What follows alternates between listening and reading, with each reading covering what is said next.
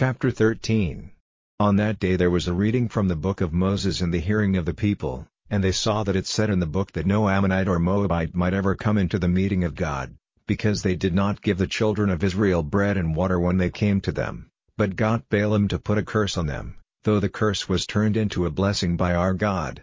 So after hearing the law, they took out of Israel all the mixed people. Now before this, Eliashib the priest, who had been placed over the rooms of the house of our God, being a friend of Tobiah, had made ready for him a great room, where at one time they kept the meal offerings, the perfume, and the vessels and the tents of the grain and wine and oil, which were given by order to the Levites and the music makers and the doorkeepers, and the lifted offerings for the priests. But all this time I was not at Jerusalem, for in the 32nd year of Artaxerxes, king of Babylon, I went to the king, and after some days, I got the king to let me go, and I came to Jerusalem. And it was clear to me what evil Eliashib had done for Tobiah, in making ready for him a room in the buildings of the house of God. And it was evil in my eyes, so I had all Tobiah's things put out of the room. Then I gave orders, and they made the rooms clean, and I put back in them the vessels of the house of God, with the meal offerings and the perfume. And I saw that the Levites had not been given what was needed for their support, so that the Levites and the music makers, who did the work, had gone away, everyone to his field. Then I made protests to the chiefs, and said, "Why has the house of God been given up?" And I got them together and put them in their places. Then all Judah came with the 10th part of the grain and wine and oil and put it into the storehouses. And I made controllers over the storehouses, Shelemiah the priest and Zadok the scribe, and of the Levites, Pedaiah, and with them was Hanan, the son of Zaccur the son of Mattaniah. They were taken to be true men, and their business was the distribution of these things to their brothers. Keep me in mind, O my God, in connection with this, and do not let the good which I have done for the house of my God and its worship go from your memory completely. In those days, I saw in Judah some who were crushing grapes on the Sabbath, and getting in grain and putting it on asses, as well as wine and grapes and figs and all sorts of goods which they took into Jerusalem on the Sabbath day, and I gave witness against them on the day when they were marketing food. And there were men of Tyre there, who came with fish and all sorts of goods, trading with the children of Judah and in Jerusalem on the Sabbath. Then I made protests to the chiefs of Judah, and said to them, "What is this evil which you are doing, not keeping the Sabbath day holy? Did not your fathers do the same, and did not our God send all this evil on us and on this town? But you are causing more wrath to come on Israel by not keeping the Sabbath holy." And so, when the streets of Jerusalem were getting dark before the Sabbath, I gave orders for the doors to be shut and not to be open again till after the Sabbath, and I put some of my servants by the door so that nothing might be taken in on the Sabbath day. So the traders in all sorts of goods took their night's rest outside Jerusalem once or twice. Then I gave witness against them and said, "Why are you waiting all night by the wall? If you do so again I will have you taken prisoners." From that time they did not come again on the Sabbath. And I gave the Levites orders to make themselves clean and come and keep the doors and make the Sabbath holy.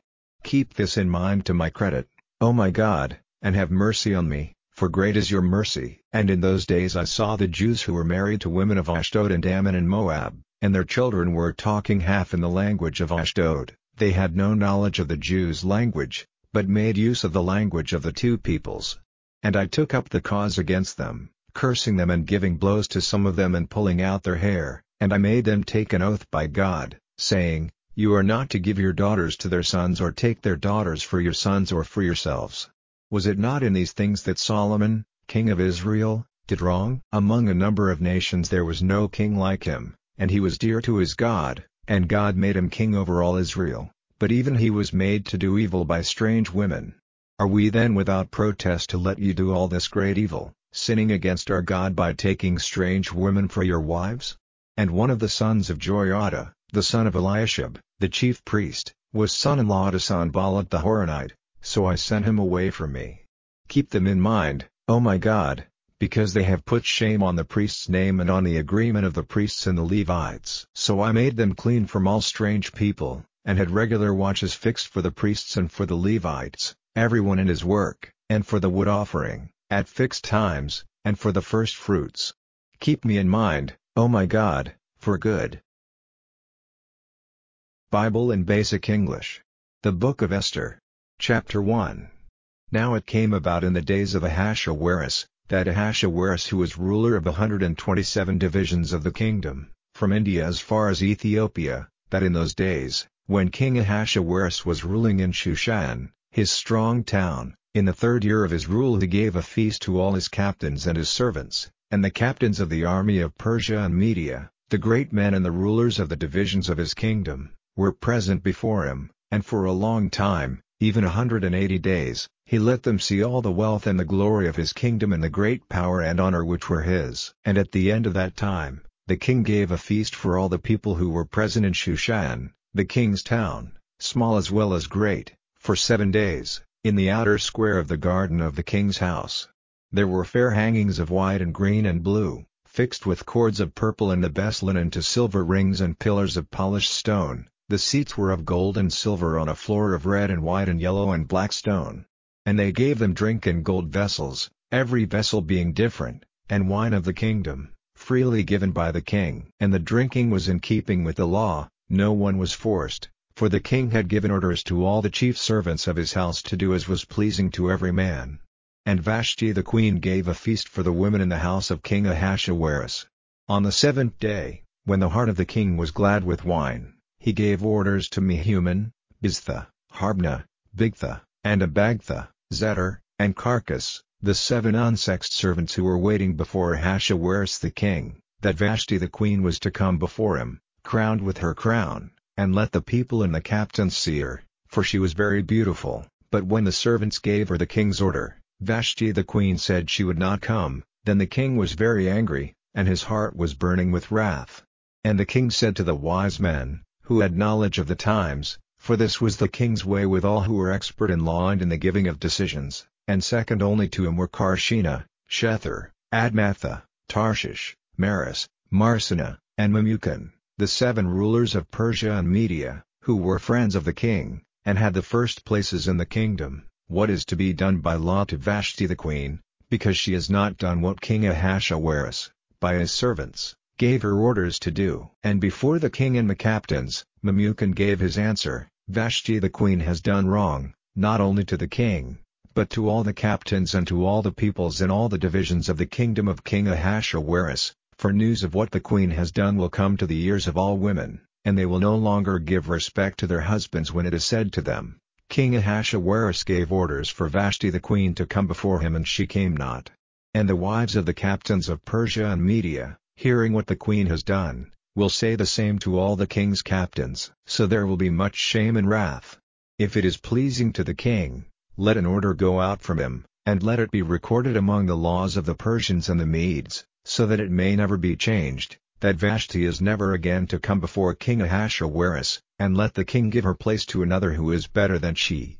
And when this order, given by the king, is made public through all his kingdom, for it is great, all the wives will give honor to their husbands, great as well as small. And this suggestion seemed good to the king and the captains, and the king did as Memucan said, and sent letters to all the divisions of the kingdom, to every division in the writing commonly used there, and to every people in the language which was theirs, saying that every man was to be the ruler in his house, and that this order was to be given out in the language of his people.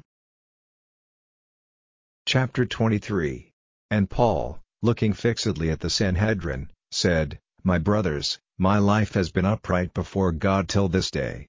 And the high priest, Ananias, gave orders to those who were near him to give him a blow on the mouth. Then Paul said to him, God will give blows to you, you whitewashed wall. Are you here to be my judge by law, and by your orders am I given blows against the law? And those who were near said, Do you say such words against God's high priest? And Paul said, Brother, I had no idea that he was the high priest, for it has been said, You may not say evil about the ruler of your people. But when Paul saw that half of them were Sadducees and the rest Pharisees, he said in the Sanhedrin, Brothers, I am a Pharisee, and the son of Pharisees. I am here to be judged on the question of the hope of the coming back from the dead. And when he had said this, there was an argument between the Pharisees and the Sadducees, and a division in the meeting. For the Sadducees say that there is no coming back from the dead, and no angels or spirits, but the Pharisees have belief in all these. And there was a great outcry, and some of the scribes on the side of the Pharisees got up and took part in the discussion, saying, We see no evil in this man, What if he has had a revelation from an angel or a spirit? And when the argument became very violent, the chief captain, fearing that Paul would be pulled in two by them, gave orders to the armed men to take him by force from among them, and take him into the army building. And the night after, the Lord came to his side and said, "Be of good heart, for as you have been witnessing for me in Jerusalem, so will you be my witness in Rome." And when it was day, the Jews came together and put themselves under an oath that they would take no food or drink till they had put Paul to death. And more than 40 of them took this oath. And they came to the chief priests and the rulers and said, "We have taken a great oath to take no food till we have put Paul to death, so now, will you and the Sanhedrin make a request to the military authorities to have him sent down to you, as if you were desiring to go into the business in greater detail, and we, before ever he gets to you, will be waiting to put him to death." But Paul's sister's son had word of their design, and he came into the army building and gave news of it to Paul. And Paul sent for a captain and said, "Take this young man to your chief, for he has news for him." So he took him to the chief captain and said, "Paul, the prisoner, made a request to me to take this young man to you, for he has something to say to you." And the chief took him by the hand and, going on one side, said to him privately, "What is it you have to say to me?" And he said, "The Jews are in agreement together to make a request to you for Paul to be taken, on the day after this, into the Sanhedrin, to be questioned in greater detail, but do not give way to them, for more than 40 of them are waiting for him, having taken an oath not to take food or drink till they have put him to death, and now they are ready, waiting for your order." So the chief captain let the young man go, saying to him, "Do not say to anyone that you have given me word of these things." And he sent for 2 captains and said, "Make ready 200 men, with 70 horsemen and 200 spearmen, to go to Caesarea, at the 3rd hour of the night, and get beasts so that they may put Paul on them, and take him safely to Felix, the ruler." And he sent a letter in these words, "Claudius Lysias, to the most noble ruler, Felix, peace be with you. This man was taken by the Jews, and was about to be put to death by them, when I came on them with the army and took him out of danger, having knowledge that he was a Roman. And, desiring to get at the reason for their attack on him, I took him down to their Sanhedrin. Then it became clear to me that it was a question of their law, and that nothing was said against him which might be a reason for prison or death. And when news was given to me that a secret design was being made against the man, I sent him straight away to you, giving orders to those who are against him to make their statements before you." So the armed men, as they were ordered, took Paul and came by night to Antipatris. But on the day after, they sent the horsemen on with him, and went back to their place, and they, when they came to Caesarea, gave the letter to the ruler, and took Paul before him. And after reading it, he said, "What part of the country do you come from?" And, hearing that he was from Cilicia, "I will give hearing to your cause," he said, "when those who are against you have come." And he gave orders for him to be kept in Herod's praetorium.